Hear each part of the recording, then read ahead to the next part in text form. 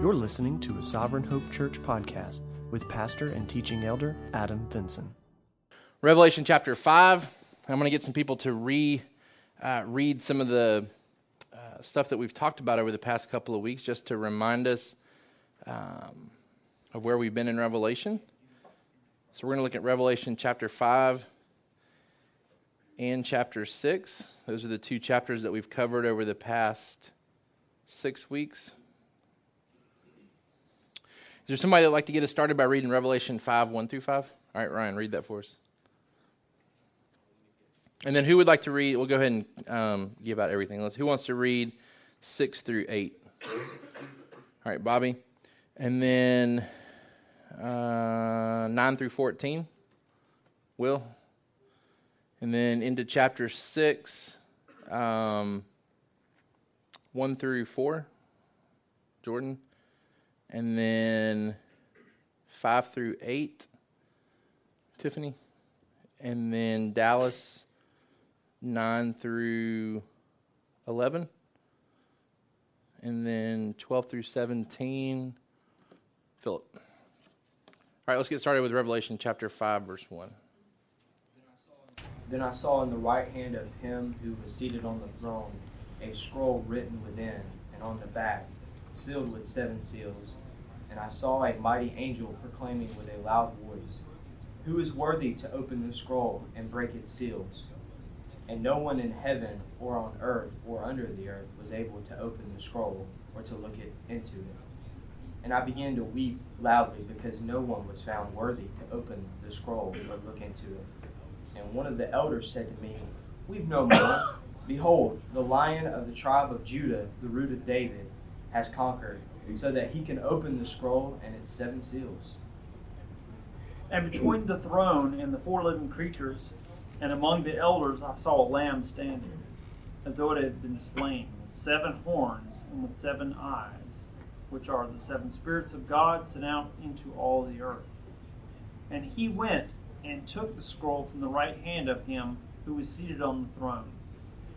And when he had taken the scroll, the 4 living creatures and the 24 elders fell down before the Lamb, each holding a harp and golden bowls full of incense, which are the prayers of the saints. And they sang a new song, saying, "Worthy are you to take the scroll and to open its seals, for you were slain, and by your blood you ransomed people for God, from every tribe and language and people and nation, and you have made them a kingdom and priests to our God, and they shall reign on the earth." Then I looked, and I heard around the throne and the living creatures and the elders the voice of many angels, numbering myriads of myriads and thousands of thousands, saying with a loud voice, "Worthy is the Lamb who was slain to receive power and wealth and wisdom and might and honor and glory and blessing." And I heard every creature in heaven and on earth and under the earth and in the sea and all that is in them, saying to him who sits on the throne and to the Lamb be blessing and honor and glory and might forever and ever.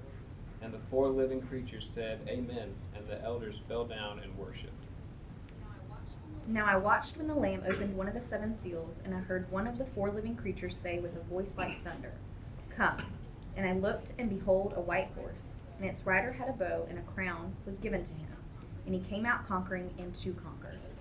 When he opened the 2nd seal, I heard the 2nd living creature say, "Come." And out came another horse, bright red. Its rider was permitted to take peace from the earth, so that people should slay one another. And he was given a great sword. When he opened the 3rd seal, I heard the 3rd living creature say, "Come." And I looked, and behold, a black horse, and its rider had a pair of scales in his hand. And I heard what seemed to be a voice in the midst of the 4 living creatures saying, "A quart of wheat for a denarius, and 3 quarts of barley for a denarius, and do not harm the oil and wine." When he opened the 4th seal, I heard the voice of the 4th living creature say, "Come." And I looked, and behold, a pale horse, and its rider's name was Death, and Hades followed him, and they were given authority over 1/4 of the earth to kill with the sword, and with famine, and with pestilence, and by wild beasts of the earth. When he opened the fifth seal, I saw under the altar the souls of those who had been slain for the word of God and for the witness they had borne. They cried out with a loud voice, O sovereign Lord, holy and true, how long before you will judge and avenge our blood on those who dwell on the earth? Then they were given each a white robe and told to rest a little longer, until the number of their fellow servants and their brothers should be complete, who were to be killed as they themselves had been. When he opened the sixth seal, I looked, and behold, there was a great earthquake, and the sun became black as sackcloth. The full moon became like blood, and the stars of the sky fell to the earth, as the fig tree sheds its winter fruit when shaken by a gale. The sky vanished like a scroll that is being rolled up, and every mountain and island was removed from its place. Then the kings of the earth, and the great ones, and the generals, and the rich, and the powerful, and everyone, slave and free, hid themselves in the caves and among the rocks of the mountains, calling to the mountains and rocks, Fall on us and hide us from the face of him who is seated on the throne, and from the wrath of the Lamb. For the great day of their wrath has come, and who can stand? All right, so we've covered these last two chapters, 5 and 6, over the past, 5 weeks now. We led off after our last application Sunday talking about our responsibility to hear and to respond to the letters to the 7 churches. And so I want us to go back and just hit the high points from the last several sermons, and then there's going to be application points that follow from those that we'll hit at the very end. So we had led off since our last application Sunday with that responsibility to hear and to respond to those letters, and we talked about our responsibility within this church, for our church to function properly, for our church to hear and respond appropriately, that it necessitates the elders doing their part and the members doing their part. And our summary sentence for that week: for us to hear the message of Christ to the churches, the elders must be ready to lead with joy, and members must be ready to respond in obedience and submission, trusting that the end goal of our leadership is unity, maturity, and love. And so we hit some high points that week about the responsibility of elders and then also the responsibility of members. And so I just wanted to recap those briefly. We talked about the elders being responsible to set the spiritual pace of this church. In response to those letters, it's the job of the elders to lead and guide our church into making sure that we're being obedient to what those letters say. In Hebrews chapter 13, verse 7, it says, remember your leaders, those who spoke to you the word of God. Consider the outcome of their way of life and imitate their faith. We talked about the elders having a responsibility to be leaders that are worth remembering, leaders that are worth following, leaders that have meaningful things to say, leaders that inspire others to live differently, the type of people that we should imitate our faith after, that they're worth imitating, that they're capable of being imitated, that they put themselves around the people of the church in such a way that they can be imitated. The elders have the responsibility to set the spiritual pace of this church, and that's what we desire to do. We desire the deacons to come alongside of us in that process as well. We want to lead well. We want to set the spiritual pace. We also want to do so in an attitude of humility. In 1 Peter chapter 5, verse 1, it says, so I exhort the elders among you as a fellow elder and a witness of the sufferings of Christ, as well as a partaker in the glory that is going to be revealed, shepherd the flock of God that is among you, exercising oversight, not under compulsion, but willingly, as God would have you, not for shameful gain, but eagerly, not domineering over those in your charge, but being examples to the flock. And when the chief shepherd appears, you will receive the unfading crown of glory. Likewise, you who are younger, be subject to the elders. Clothe yourselves, all of you, with humility toward one another, for God opposes the proud, but gives grace to the humble. The elders are to be a model of that humility. We want to lead with humility. We want to take ownership of our leadership in a willing way, in an eager way, and in a way that serves the people of this church. We said that when the elders are doing this, when the elders are leading well, members are following well, it leads to us being protected from false teaching, from us being protected from Satan and his actions. We're called to empower others, the Bible talks about as elders. In Ephesians chapter 4, we have the responsibility to identify and help equip those to serve within the ministry. In Ephesians chapter 4, verse 11, we talked about that week. It says he gave the apostles, the prophets, the evangelists, the shepherds, and teachers. Why did he give those people? To equip the saints for the work of the ministry. And so we have that responsibility to lead and to empower others to serve within our church family. And then the membership has a responsibility within that to help energize the elders in their leadership by helping the elders feel loved and valued, that there's a joy that comes from leading within the church. 1 Thessalonians 5, 12 through 13 was one passage that we referenced. 1 Thessalonians 5, 12 through 13. We ask you, brothers, to respect those who labor among you and are over you in the Lord and admonish you, and to esteem them very highly in love because of their work. Hebrews chapter 13, verse 17. Obey your leaders and submit to them, for they are keeping watch over your souls as those who will have to give an account. Let them do this with joy and not with groaning, for that would be of no advantage to you. One of the applications from that sermon was to complete the survey that we did. And we're going to come back and talk about that survey at the very end. We appreciated the feedback. We've been working through the feedback. We look forward to getting back to you guys with the feedback that you provided, but we'll come back to that towards the end. But that was the major application from that week. We gave you a survey about how we're doing as a church, how we're doing as leaders within the church, as elders, and how we can improve. And so we got some great feedback that we're going to talk about a little bit later. Let's see if we can get the notes back up here. All right, so that led us into Revelation chapter 5 and 6. And we got into chapter 5 talking about the Creator being worthy of our worship. You'll remember that we talked about Revelation 5 really dealing with God the Father and his role as Creator and why he's worthy of worship as the Creator. And then Revelation, let me see if I got that right.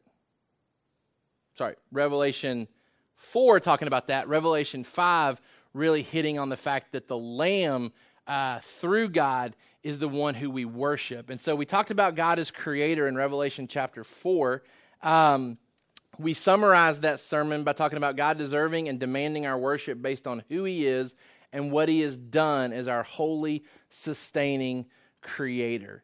The good news is that God is a great being who has accomplished great things and deserves that recognition and gets that recognition. We see glimpses here in heaven of God receiving the glory and the worship that he deserves and getting that for all eternity. You'll remember we talked about sin and the essence of sin being the abandonment of submitting to God as our Creator. And so the essence of salvation is God returning us to that state of properly acknowledging him as our Creator and giving him the true worship that he deserves. We talked about praising God for being king over everything, that all history is submitted to him. The book of Revelation talks about these are things that must take place. These are things that have to take place in order for God's will to be accomplished. And so we can take great comfort in reading the book of Revelation, knowing that these are things that have to happen, things that God desires to happen, things that God will work through in order to bring himself glory. And so we can get comfort from that. All reward is gifted by God. We see God handing out white robes and gold crowns in these scenes in heaven. These are fulfillments of the promises in the letters to the churches that if you endure to the end, these are the things that you receive. All authority being submitted to God. We see heavenly creatures serving and worshiping God in heaven. Even these evil forces we've talked about being submitted to God, that their authority and their power is given to them by God. And so that gives us great comfort, hopefully as well.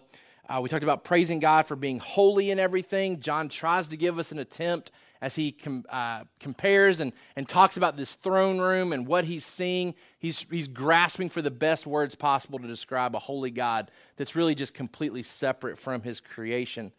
We talked about praising God for being the creator and sustainer of everything.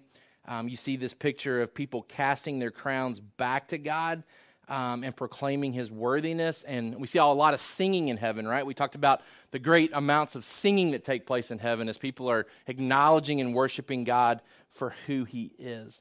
And that led us into talking about that picture of the Lamb and him being worthy of our worship because of the fact that his sacrificial work is accomplishing a global salvation, and he's the only one worthy to open the seals.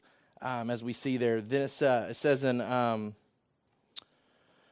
chapter 5, verse 1, "Then I saw on the right hand of him who was seated on the throne a scroll written within and on the back sealed with 7 seals. And I saw a mighty angel proclaiming with a loud voice, 'Who is worthy to open the scroll and break its seals?' And no one in heaven or on earth or under the earth was able to open the scroll or to look into it." And we talked about that great need in heaven for someone to be able to carry out the will of God, to do so in a perfect way, and no being was found that was able to do so until the Lamb steps forth. Says, weep no more. Behold, the Lion of the tribe of Judah, the Root of David, has conquered so that he can open the scroll and its 7 seals. Talked about how all of the religions focus on man becoming worthy before God, but Christianity once again presents here the only worthy one before God is the Lamb, is Jesus, and it's only through him that we can be saved. We talked about worshiping Jesus as the executioner of history, that he is the one who carries out God's plans. He's the only one who can fulfill all the prophecies. We talked about him being the worthy victor. He's pictured here as a slain lamb, but a resurrected lamb, one who is omnipotent with the 7 horns and the 7 eyes and the 7 spirits. We said that creates kind of a weird picture of Jesus, and that if you Googled that image, it's not something that you really are prone to like. It's kind of a horrific picture of an animal. But really those terms and those pictures are meant to portray to us his power, the horn representing power, and the eyes representing his omniscience, his knowledge, the fact that he can see everything, and the 7 spirits of God representing the Holy Spirit, showing his omnipresence, that his spirit, his presence is everywhere. So we see the worthy victor in Jesus as he's pictured as this slain lamb. And then we saw the aspect of worshiping Jesus as the unrivaled Son of God. We said that the picture here in Revelation chapter 5, they are using similar terminology and words in the way that they worship Jesus that they were using towards God the Father in chapter 4. And so it's a picture to us that Jesus is the Son of God, that he is the unrivaled Son of God, and that he possesses the same deity and the same worth as God the Father. And so we worship Jesus in response to the Father bestowing on him all glory. We highlighted some of those verses in the New Testament that talk about Jesus receiving that glory from his Father and being lifted up as an object of worship for us. That leads us into seeing Jesus as that one who opens that scroll. We said the coming events of history, as challenging and difficult as they may be, are completely under the control of Jesus, who initiates and empowers them to happen. The coming events of history, as challenging and difficult as they may be, are completely under the control of Jesus, who initiates and empowers them to happen. So when he begins to open those seals, we begin to see some horrific things with war and death and famine and sickness. We see the martyrs being killed and them weeping before the throne about their bloodshed. And so it's not a picture that you typically conjure up in your mind when you think about God's will being carried out. And yet we see Jesus is the one who opens these seals. Jesus is the one who summons these forces to come to him and to carry out his will. And so we see these things falling in line with God's plan. As horrific as they may be, as challenging and difficult as they may be, all of these things are completely under the control of Jesus. He initiates them.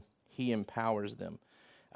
We tried to talk a little bit about the when these things happen, but we said the when is not really the priority. Can anybody remember what we said is the priority in approaching these chapters? We said that asking the right questions is important. We use the Jeopardy analogy that we've got answers given to us in these chapters. We have to determine what questions they are answering to really mine as much profitable information from this as possible. So what were some of the right questions that we said we should be asking? If not when, what is the right question?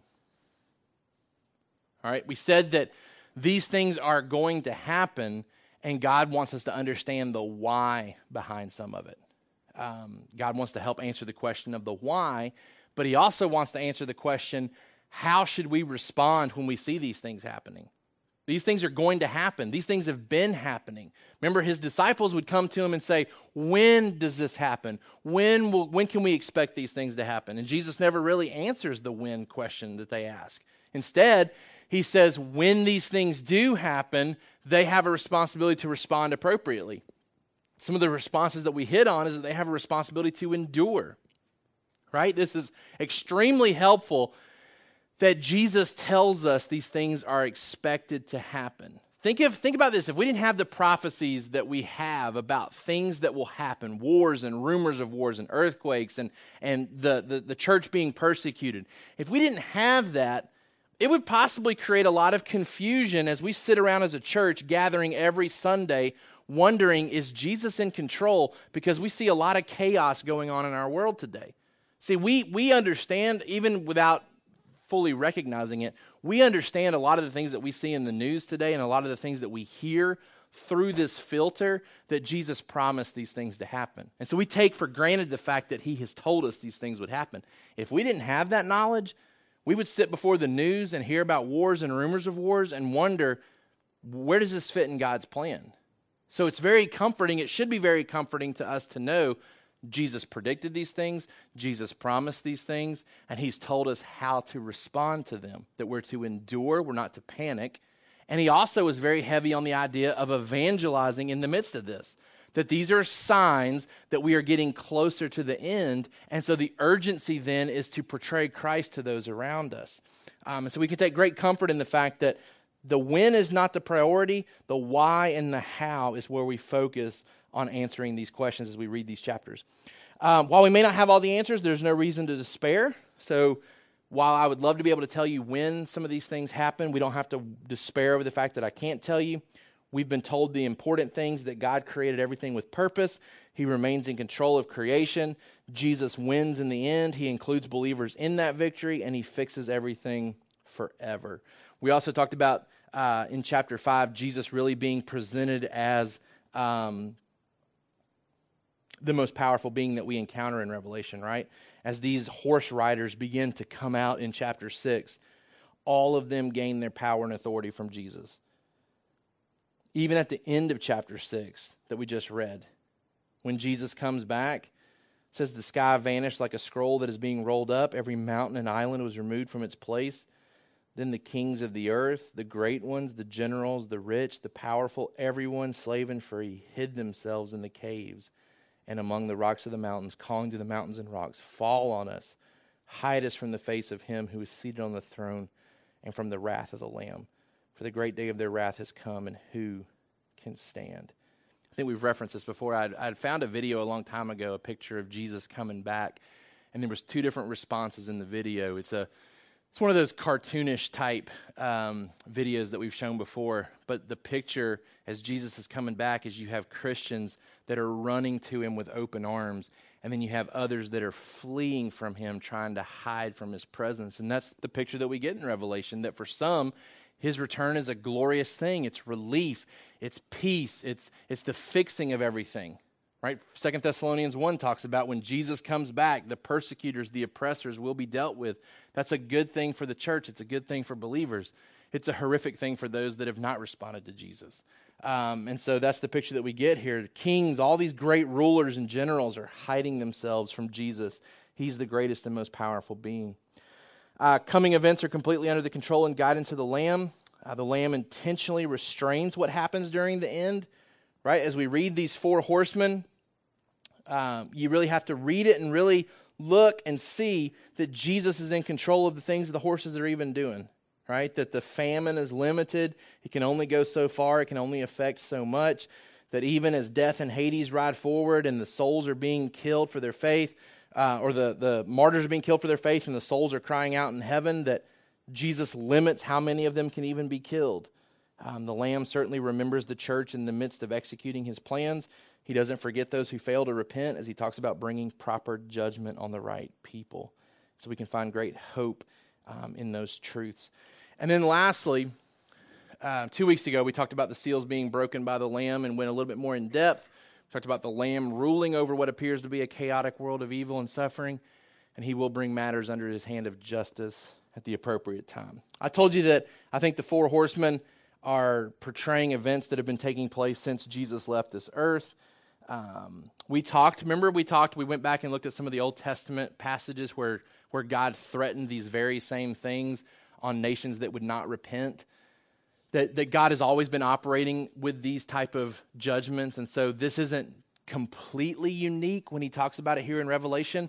It's simply a reflection of how God has always operated when judging groups of people. That he brings about famine and war and pestilence and death. And so this is a consistent pattern that we see. So it's not unique to Revelation. And I think that helps give us some clarity that we're not looking for something radically unique per se in seeing these things carried out. But we do see these things continuing to be carried out in history after Jesus leaves. And so the events described, I think, are really a cycle of things that are going to happen until Jesus comes back. I think we can be encouraged that we're on the side of the one who holds the fate of history in his hands. We highlighted that, and then ultimately the end will come at the appropriate time, right? Jesus says that I will come back when the last martyr has been put to death, that's when it will come to an end. And so there is certainly a timetable for Jesus to come back, even though we don't know it. So we're told to wait patiently, but we don't have to wait forever. So we don't know when, but we do know that it will come to an end, and it will come to an end with God receiving all of the glory that he has deserved. So from an application standpoint, out of these sermons, I want to hit 4 points, and we'll wrap up with this before we lead into a time of prayer and a time of partaking of the Lord's Supper. These are 4 things that I want us to highlight. First of all, going back to that first sermon where we talked about the elders leading and the members responding, we have read through everything that everybody in our church has said is a good thing that we're doing as a church, things that should be commended, and then also areas of concern, things that we could do better. So we've read through all of it. What we're in the midst of doing now as elders is putting together a follow-up survey, taking that information and making sure that we don't blindly think that some things are great in our church because 1 or 2 people said it, and that we also don't panic and think that certain things need to be addressed simply because 1 or 2 people said it. Does that make sense? Like, we've gotten great feedback. We want to see where there's some consistency. And so the survey that we're putting together now is going to be a lot more simple in the fact that you're simply going to respond to whether you agree or disagree with certain statements about our church. So if you kind of stayed away from the previous survey because you felt like that might be time consuming and I don't have time to do it, this will be far faster, not any less serious, so don't simply just click, but it's not going to require you to come up with your own information to pass on to us about our church. It's simply, we want to give you some statements about our church, and we want to know if you agree or disagree with that statement. We believe that's going to help us as elders, as we work with our deacons as well, to see where we're at as a church and where we can improve as a church. And so one of the great things that you can do for us as members of our church to serve our elders is to respond to that survey when it comes out. We're going to meet again as elders on Tuesday and begin to try to finalize some of that and try to get that out to you, hopefully this week, if not this week, next week. But as soon as it gets posted, if you can respond as quickly as possible. I think the last survey, we kind of drug it out for a month to try to get as many responses back as possible. Again, this won't be as time-consuming, but it would be a huge way for you to apply some of the things that we've talked about, because we as elders are wanting and desiring to lead our church into the greatest health possible. And the best way for us to do that is to get some feedback from you about where we stand and where we can go from your perspective. And so we would love to get feedback from you when we get to that point. All right. Second application point. Worship God in attitude, word, and deed to celebrate history as the realization of his will. I think what we see in these chapters is a picture in heaven of every creature and every being in heaven worshiping God in attitude, in word, in deed, giving him the glory and the celebration that he deserves as history is being realized as his will. And for me, just kind of thinking through this, like, this has daily implications for us, especially as we go through difficult times, realizing that history, the things that are playing out right now, it's the realization of God's will. And we can celebrate it and we can worship him for it, even in the midst of difficulty, even in the midst of less desirable circumstances. We can celebrate God as being our creator and our redeemer, and recognize and rest in the fact that history, as it's unfolding, is his will.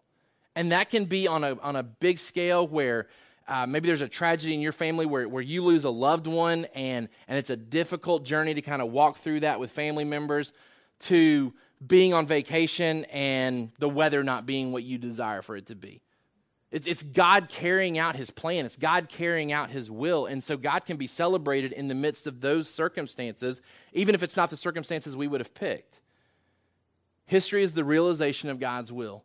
And we can celebrate that in attitude. I'm reading a great book right now. Our staff at Trinity is having to read through this. It's called Stop Your Complaining. And it talks about the grumbling and complaining that we're so prone to. The first chapter talks about how we almost look for commonality in what we grumble and complain about to start up conversations. That if you just pause and stop and reflect on how quickly it takes for one of two people in a conversation to start complaining about something, it happens so quickly. We are so prone to complain and to grumble. But then it talks about a holy perspective on complaining, that oftentimes circumstances that we're dissatisfied with lead us to make changes. But we have a responsibility to worship God in attitude, because we're prone to complain. And if history is the realization of God's will, to complain against that is really to attack God's best plan and to attack God's wisdom.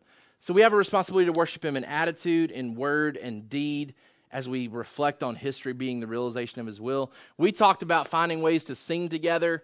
So I'm curious, like in family worship times, if anybody has any feedback on things that they've been doing recently to apply some of the things that we've talked about.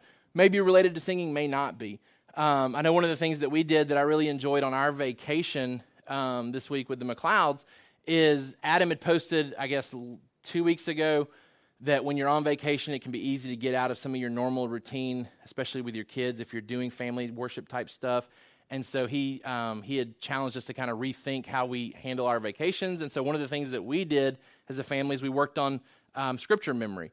And so we had picked out a verse from Philippians to memorize with our boys. And so I think they were working on it separately as they were putting their kids to bed. We're working on it with our kids as we're putting them to bed. And by the end of the week, like, our boys are able to recite this verse together. And so it was great because it came from Philippians 2, talking about the humble mindset that we're to have as we put the needs of others above our own needs, which is certainly a challenge when you're on vacation with multiple people. Selfishness comes out and you want to do things your way and you want to do things the way that you want them done. And so being able to serve each other and look for ways to put the needs of each other above your own needs. So it was really encouraging for me to be able to participate in that with our family, working on scripture memory on our vacation. So that was one thing that we attempted to do over the past couple of weeks. Other thoughts maybe on things that you've done at home that's kind of tied to some of the things that we've talked about here on Sunday morning. Any thoughts on that? Yep.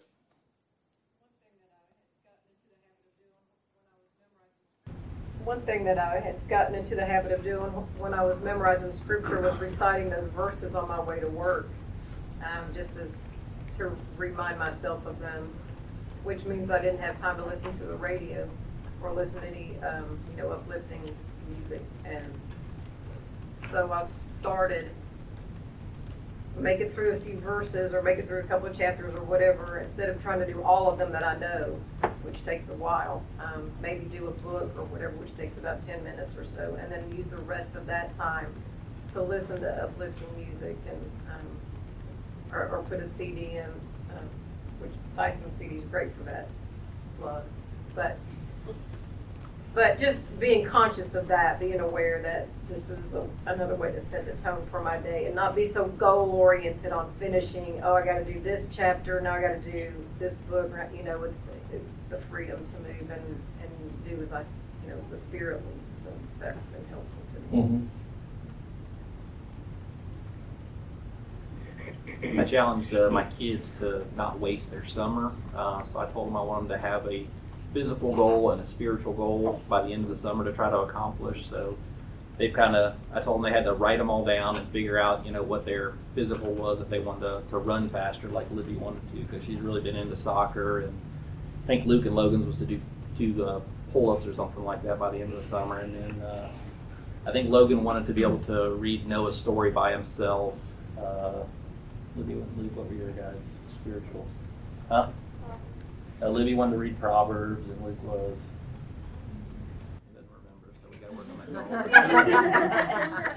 that. I just didn't want them to waste their summer. I want them to have fun because they're kids and they work really hard during the year and they deserve a break. Teachers don't deserve a break, but kids do. But I just didn't want them to waste the summer, so I told them they need to set some goals for themselves, and then we would evaluate at the end of the year how they did on those goals.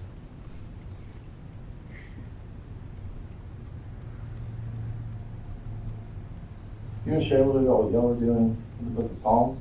Did we get to participate in that? Yeah. So we just wanted to get the kids kind of familiar with the Psalms.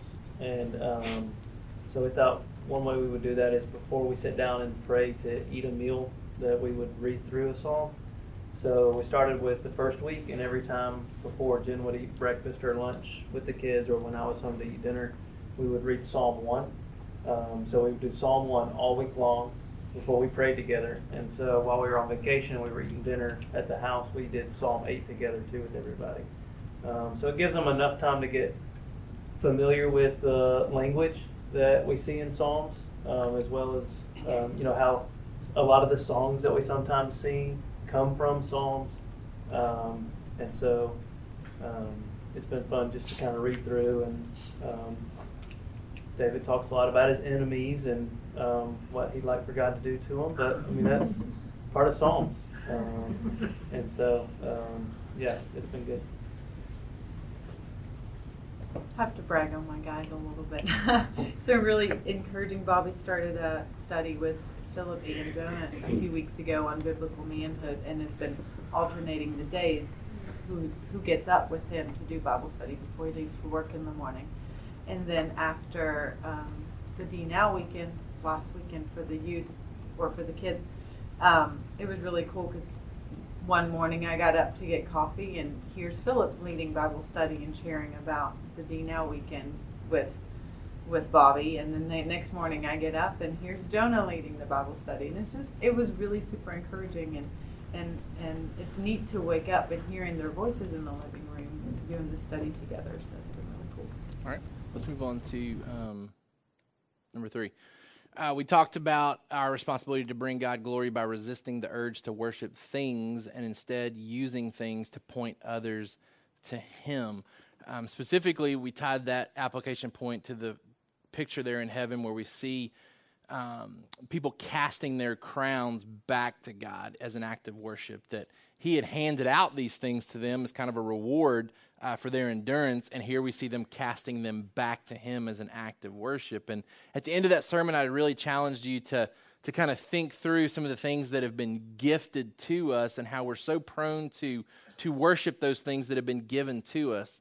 And if we're not careful, they become idols in our life, and we fail to use them to give God the glory that He deserves. And so there's many gifts that God gives to us, and they can be used or misused based on the approach that we take with them. And so, I mean, we had talked as a church about just the idea that marriage is a gift, right? And so that we have a responsibility to use our marriages as a means of pointing others to Jesus. And so we pursue marriage, and we can pursue it wholeheartedly, and we can pursue it passionately as a single person, that we desire to be married, and it not be a bad thing if our goal and intent is to use that marriage once we reach that point for His purposes.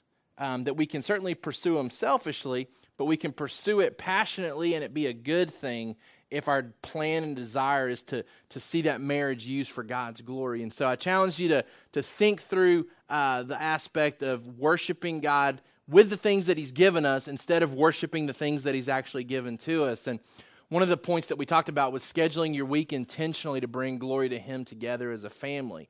That kind of sitting down at the beginning of the week and thinking through, here's the things that we're going to do as a family, because we can easily use our week as a means of worship to ourselves. We can plan our week and do all the things that we want to do and fail to factor in other people that we could serve with the 7 days that God has given to us. And so I would encourage you, as we've been talking about the ways that we can worship God and how obviously God has created us to worship Him, because that's where we end up for eternity, is worshiping Him and giving Him the honor and glory that He is due.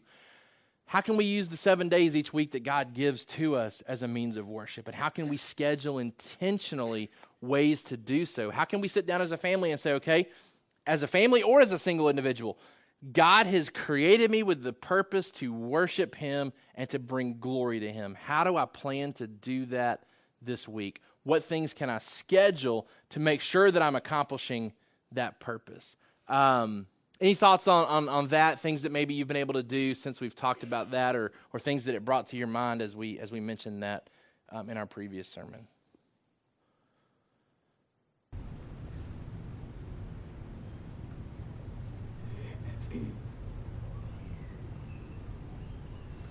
I think one thing that, because I think this applied to one of our more recent C groups, and we talked about things that we worship, and we realized through the years, like in a sense, not realizing it, but have probably been worshiping our home as like a place to just retreat from life, retreat from work. We've really had to kind of go outside our comfort zone and try to open it up more these past few years to family and friends, and more importantly, not more importantly, but neighbors too, who we're trying to build relationships with and stuff.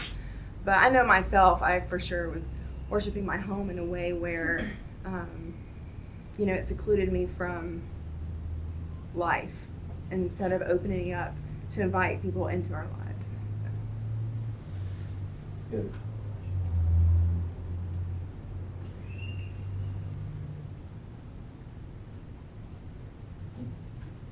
Well, one thing that God has shown me is I thought that this summer was going to be devoted to conditioning for softball and trying out for softball. And he kind of just showed me how, softball was an idol in my life. And so I've decided not to play. And, at first I was really angry because I've spent so much time, playing it in high school and training for it, whatever. And when God showed it to me, I was like, no, I really want to play. But, my whole time other than school would have been devoted to softball. I wouldn't have been able to come to church on Sundays or whatever. So, through God showing me that, I've been able to really serve my mama and my Uncle Daryl. I'll go sit with them some days. And, I've really been able to take time with my cousin because she's really struggling seeing her dad die from cancer. And, we've been praying together and just reading the Bible together. And I wouldn't have been able to do that if I was away conditioning with the softball team or whatever. So God just really showed me how that was an idol in my life.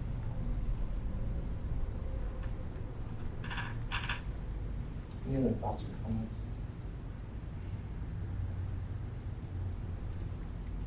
One of the things that me and some of the other guys have talked about that meet on Thursday mornings was how often we, so back to resisting the urge to worship things, how often we try to figure out a good reason to use our resources towards something because we want it.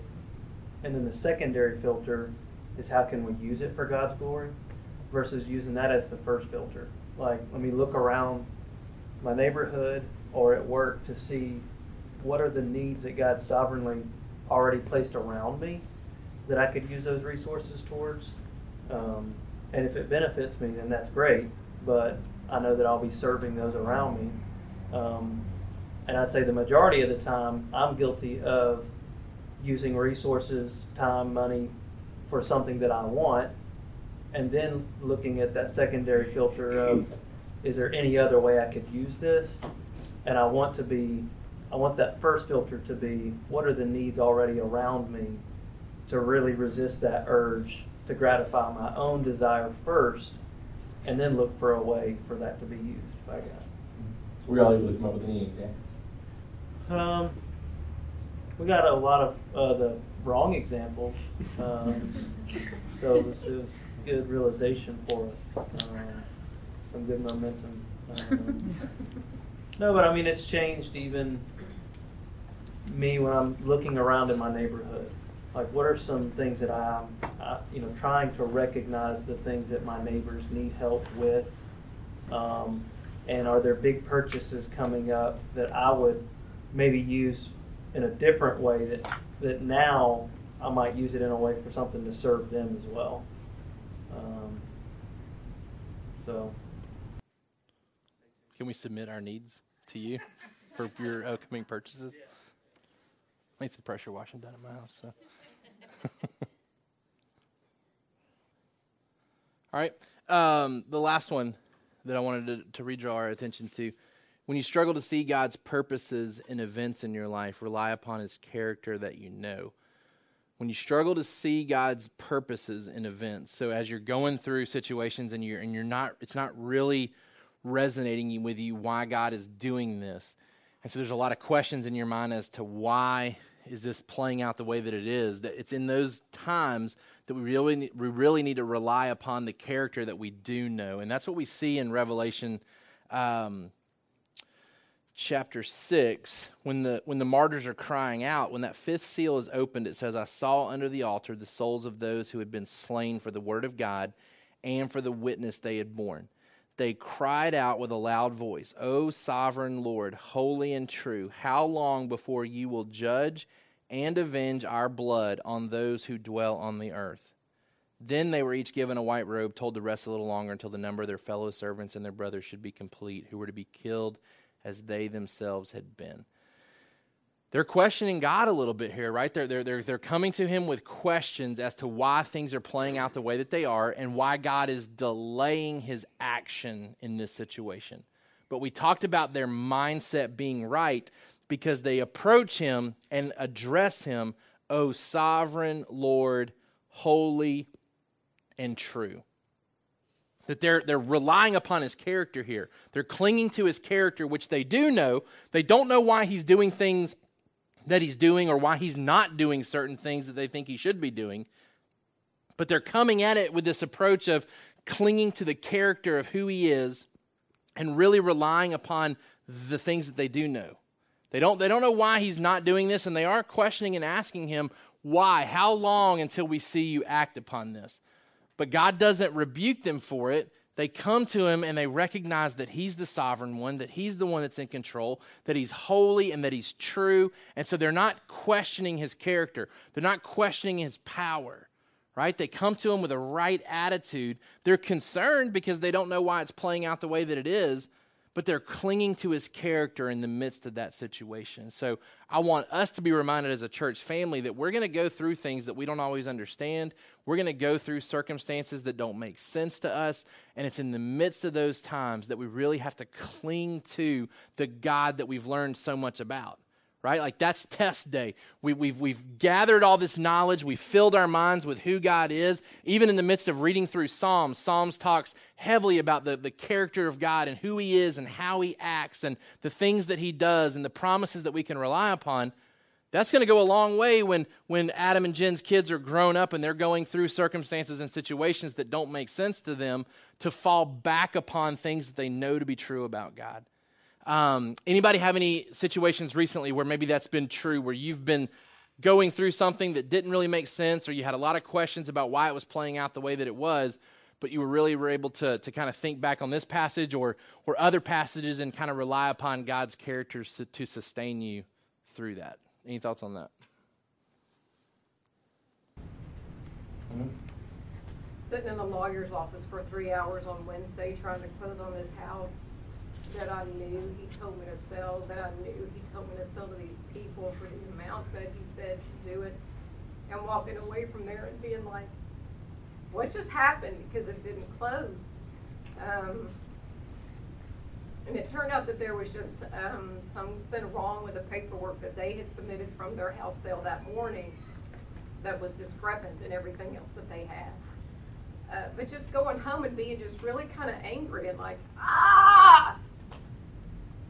And then the next day it was all resolved. But it just, you have to get to the point where you're like, I did what you said. You got to do your part, and I just have to be okay with it. This is the way it is, and I don't know why, but it all worked out. But it just was tearing my hair out because you're in there and you feel like a hostage, and you don't know why. Nobody's telling you anything. You're like, why is this taking so long? But God's good all the time, and it's over with. So now it's Tom's turn. Where's Tom? We got to help Tom get his going through. Just recently, I've been just really struggling with doubt in my life, and transitioning into a new job or whatever. But Toby, I think it was Friday, he had texted me just saying, "Hey, bro, I love you, man," and it just kind of changed my outlook, my perspective a lot more. And I met with Marcus yesterday, had coffee with him, and we talked about the love of God, and just kind of helped me to relieve a lot of that in my life, and it was pretty dark. It was pretty, just didn't understand a lot of different things, just genuinely struggling, and just seeing Christian friends, it's amazing,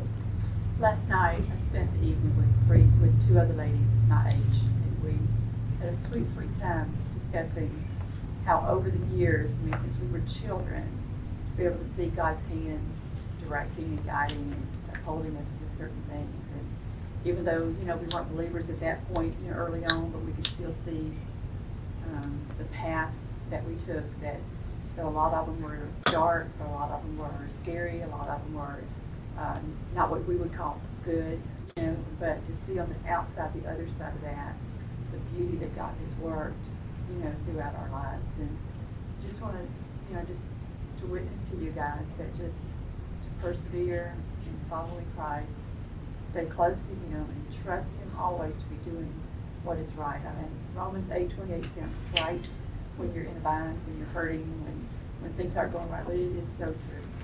That all things do work together for good for those who love Him and who are called according to His purpose.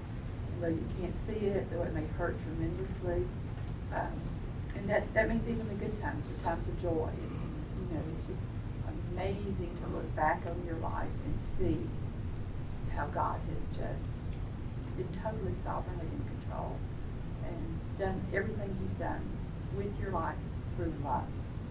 And that's just awesome. It was a sweet, sweet time. Cool. Any other thoughts? I think that specifically this application the week that we did it, certainly in my own life, but it just gave me a really good perspective about how to share with other people in my life that were hurting. Because a lot of times you just don't know what to say to somebody. That Ben and Andrea and I kind of joke around back and forth sometimes about like just little contrived little platitudes that are written on clothes. God's got this, and it sounds so silly, and and I really hate that when somebody's hurting. You don't really, you can say things, but I specifically texted that very phrase, that application, to my sister who was going through just some, they were moving as well, and just a lot of things, and they're believers, but she was frustrated and hurting, and I think just saying, relying on His character and being able to say that is just a way, gave me just a fresh perspective to minister, not only to myself, but to other people in my life. It just felt so solid, and instead of just like, well, God's going to see you through. I mean, I would never say that, really, because He will, and He is good, and all of those things, but sometimes it just, as believers, we hear some of those things so much that it just felt very weighted and comforting to send that to someone, and also for myself.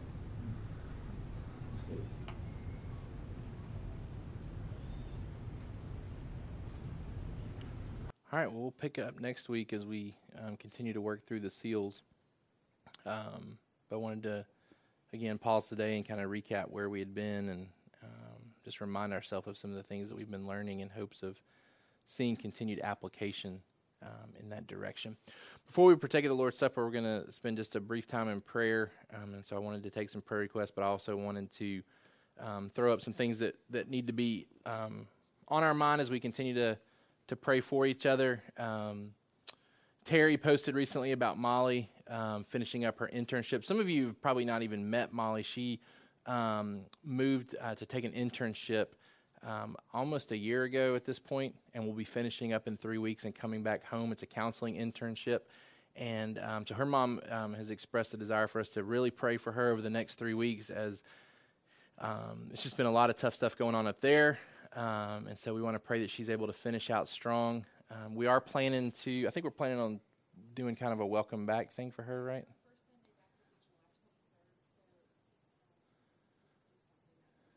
Okay. Yeah, so we've sent care packages throughout this year to her. She joined our church right before taking the internship. But we'll have a big welcome back thing for her the first Sunday that she's back. We want to continue to pray for our friends at Snowbird. For those of you that have come more recently to our church, 3 of the families up there served as external elders for our church before Tyson and Sarah came on, or Tyson and Adam, Tyson and Sarah, and Adam and Jen as families. But Adam and Tyson came on as elders at our church several years back. But prior to that, when our church first started, these 3 families served as external elders to assist me in planting our church. And so we've continued to support them and continue to pray for them. And so that's Rob Conti and Sean Clark and Spencer Davis. And so I texted those guys this morning and told them that we would be praying for them. They're about halfway through the summer at this point. Just continue to pray for them because they are also elders at their local church. And so they work all week at summer camp, all day long, up early, to bed late. And then they've got church responsibilities as well, because most of their church families aren't connected to the church or to the camp during the week. And so they've got all kinds of responsibilities that take place on top of being husbands and daddies to their wife and kids. And so we want to just pray that God would continue to sustain them through their gospel ministry right now. Continue to pray for Chris and Melissa, for their health, for their safety, and for continued direction and how they're using their time in Uganda. And then I know we've been praying for the Mercer family, so I wanted to put them back up there. And then if you wanted to update us at all with the house situation. I'll just be brief. Our house appraisal came back shockingly low. I knew my house had issues, but I went to my cousin who's a real estate attorney and showed him the paperwork, talked with him, and he said, no, this is pretty legitimate. He said, it's not like 15 or 20 years ago when you could get somebody to do an appraisal the way you wanted them to. He said they really cracked down on stuff, and he said it's going to be pretty accurate. But they did give us a very generous offer considering what it appraised for. Not what we were hoping to get, but still, after we got over the shock and realized how generous it was, we told them we would go ahead and take it. So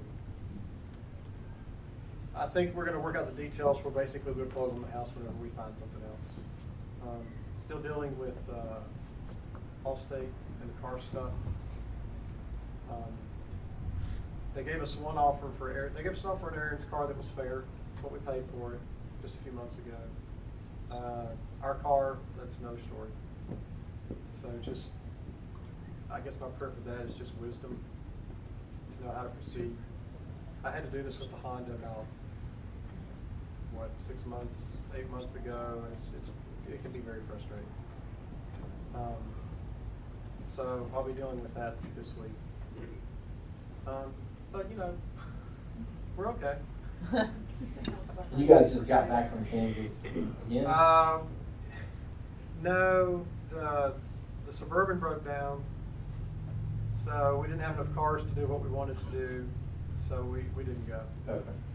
We were supposed to have left Thursday, but when the Suburban broke down, it left Caroline without a vehicle, and next week is the week that she nannies, and so it just didn't work out. Are we over here? I don't live in Pike County. We're starting to look. Once we get the official offer, we'll start looking. We're going to look in northern Noonan, Tyrone, Sharpsburg. We just need to be closer to the interstate so we're not so far from Lydia, because she's going to need a lot of help come August, September. So right now, that's what we're looking to do. Okay. Continue to pray for the Mercers with the transition going on with them, with Tom's retirement as well, and also conversations they're having with Tom's family in the midst of his mom recently passing away. So a lot of things that we can pray for. Anything else that we can add to this before we pray together? Yep.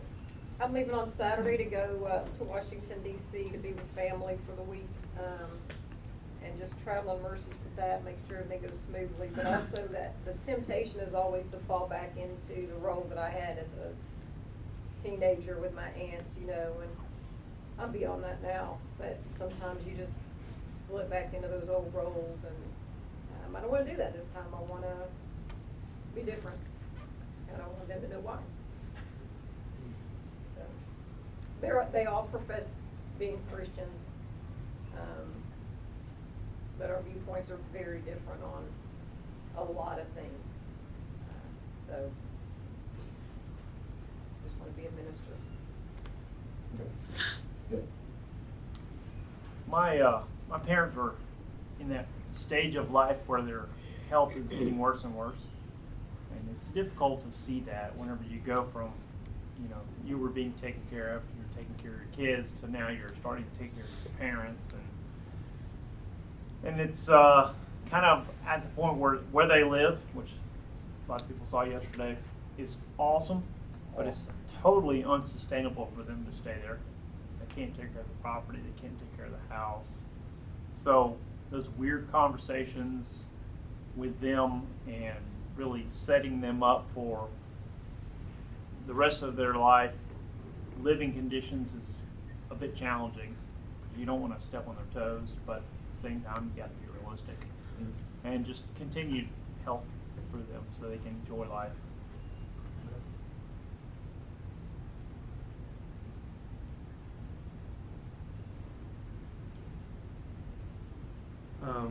Kyle's fiance right now is in Ghana taking care of an orphan that she's been supporting for how many years? Probably like 8 years. Yeah. And so was it the first year that she had trouble? So this was the hospital to meet this orphan there. And apparently the director of the hospital, they were just butting heads. The director of the hospital was stealing money from Mary that she was giving to her. She called the police on Mary at the hospital, and so Mary had to find a flight pretty quickly out of the country. So she's gone back. Her name is Lady, right? Lady is the name of the girl. And so she's probably 14 years old now. She doesn't know her birthday. She doesn't know who her parents are. She doesn't know anything really about herself.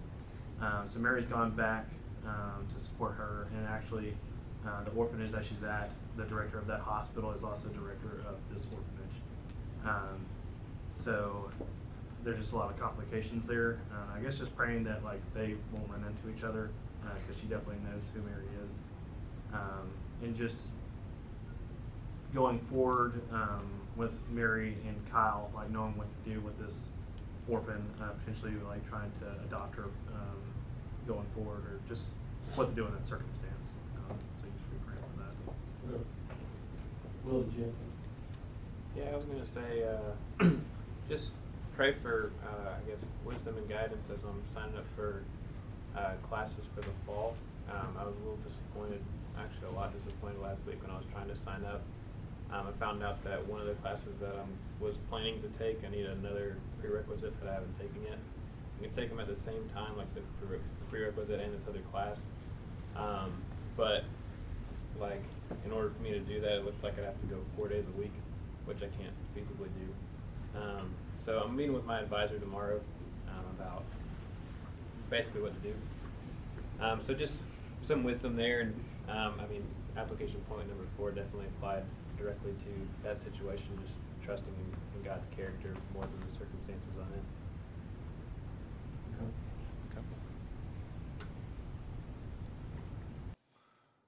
All right, let's pray together. Lord, we come to you this morning and we do praise you and thank you for the things that we learn about you and your word. Lord, we know that it's not just information to fill our minds as we study Revelation. Instead, you desire for us to understand truth that can apply to our daily lives as we learn better how to rely upon you and how to trust you in our own circumstances. And so as we read about these churches and as we read about these circumstances taking place even now and also in the future, and we learn better how to respond to those things, I pray that it would translate to our daily lives as we seek to worship you by trusting you and by worshiping you through the things that you've given us rather than clinging to the things that you've given to us. And Father, I pray that when we're in situations that we don't fully understand and we don't know answers to questions that are being asked, that we can rely upon your character and be grateful and thankful and even worshipful in the idea of knowing that history and how history is unfolding is the realization of your will. And so we certainly don't have grounds to grumble and to complain. We have much to rejoice about, knowing that the Lamb is in control and that evil forces are held at bay by him and his power. And so we thank you for Jesus and how the authority that's given to people on this earth comes from him, and that no one is able to wreck or ruin his plans. And so, Father, we just praise you and thank you so much for the things that you've revealed to us in your word. And God, I pray that it would translate to our daily lives. And as we lift up these requests to you, we pray specifically that the truths that we've talked about this morning would resonate in these situations with the people involved. We pray for Molly this morning, that you would just continue to sustain her. as she looks to the end of her internship, God, I pray that she would really capitalize on the relationships that she has over the next 3 weeks with her coworkers and with those that she's ministering to. I pray that she would really maximize her time and finish strong. Pray that you would be with her health as she works hard and at times is exhausting herself. I pray that you would give her just a healthy mindset to rest and to get the needed time to herself that she needs to sustain her, that she would not neglect time with you, that she would not neglect sleep, that she would really be sustained by your Spirit during this final stretch. And God, as she comes home and transitions back here and begins to look for a long-term placement to use the gifts and abilities that she's honed during this internship, I pray that you would guide her in that process. Help us to welcome her back home and really get her integrated back into what we're doing here, and that she would experience the joy and fellowship of being back here with us. Lord, I pray that you would be with our friends at Snowbird as they continue to labor hard during this summer with church responsibilities on top of their camp responsibilities. Father, that they would not neglect their family responsibilities in the midst of all the ministry that you've given to them. I pray that you would specifically give Rob and Sean and Spencer the rest that they need and help them to manage their time well. Pray they would be even more productive than normal as they study and prepare to teach, as they spend time with their kids and with their wives. God, I pray that all that time would be fruitful and healthy and strengthening to their relationships. Lord, I pray that you would give them wisdom in conversations they're having with youth leaders and students, that you would just guide their conversations, and that ultimately Christ would be made much of through the things that they're doing this summer. We pray for our own youth as we get prepared to send them in a couple of weeks to Snowbird. I pray that you would prepare their hearts for the things that they're going to be exposed to. I pray for those that are going to lead this trip, that you would encourage them as well, and that you would use them mightily as they invest in the lives of our students. God, we pray that you would be with Chris and Melissa as they wrap up their Sunday today, as they look towards another week. I pray that you would keep them healthy and safe as they've experienced some recent invasion. Father, I know that can create anxious feelings. And so, Father, I pray that you would protect them. Pray that you would keep them strong and healthy. I pray that you would just continue to guide them in the relationships that they're building. Father, that they would be gospel-minded, and that you would continue to give them clarity and direction for Grace for Education and future decisions that have to be made as well. God, we just pray that you would give them clear minds to think and discuss together about what's best as far as students that are accepted, and how quickly they move, and adding the female component to this as well. Lord, we pray that you would continue to give Tom wisdom as he leads his family right now, as they've gone through a lot of transition and a lot of unexpected changes. Father, I thank you that you're guiding and sustaining them through this. And Father, we just continue to ask for that as they make decisions about their house and the possibilities of selling and looking for something else. God, I pray that you would make provision there, that you would make it abundantly clear the steps they need to take to put themselves in position to best care for their family. We pray for Tom and Denise, especially as they have conversations with Tom's family in the midst of the death of his mother. I pray that the gospel would go forth and that family members would be drawn to you through this time. Father, I pray that you would bring quick resolution to the remaining car situations going on with them, that they would be able to get what they need to get the family back up and running in a way that's best for all of them. Father, I pray that you would continue to give Tom guidance in stepping into retirement and things that he may pursue in the future as well, that you would give him clarity in that direction too. We thank you for allowing Anna's housing situation to get wrapped up. We praise you and thank you for that process coming to an end and the things that she learned in the midst of having to rely upon you during that time. We pray that as she visits family members, that you would give her safety as she travels up, and that you would give her intentionality in the way that she spends her time there. Lord, we pray for Bobby's family, for his parents, that you would continue to sustain their health. Give Bobby wisdom in conversations that he's having with them about next steps to possibly have them put into a better living situation that can be sustainable for the foreseeable future. I pray that you would guide him in knowing when to have those conversations. Lord, we pray that you would be with Kyle's fiance and the conflict that she's experienced surrounding this orphan that she's been supporting and those that have potentially tried to corrupt the situation. I pray that you would give her wisdom over there, give her and Kyle both wisdom long term as well as to how to provide the best support to this young lady. Lord, we pray that you would be with Will as he looks towards adding classes to his schedule and trying to work out long-term plans. I pray that you would be with the meeting that he's having even tomorrow, that it would be something that clears up some things for him and gives him confidence moving forward as to what steps he needs to take. Again, Father, we praise you and thank you for the chance to be here this morning. I pray that as we enter in now to a time of worship through partaking of your supper, that it would be a time of encouragement as we reflect upon you and the goodness that you've shown to us. It's in Jesus' name that we pray. Amen. Thank you for listening to the Sovereign Hope Church podcast. We trust that you've been encouraged by the word. For more information about our church, please visit our website at www.sovhope.org. Again, that's www.sovhope.org.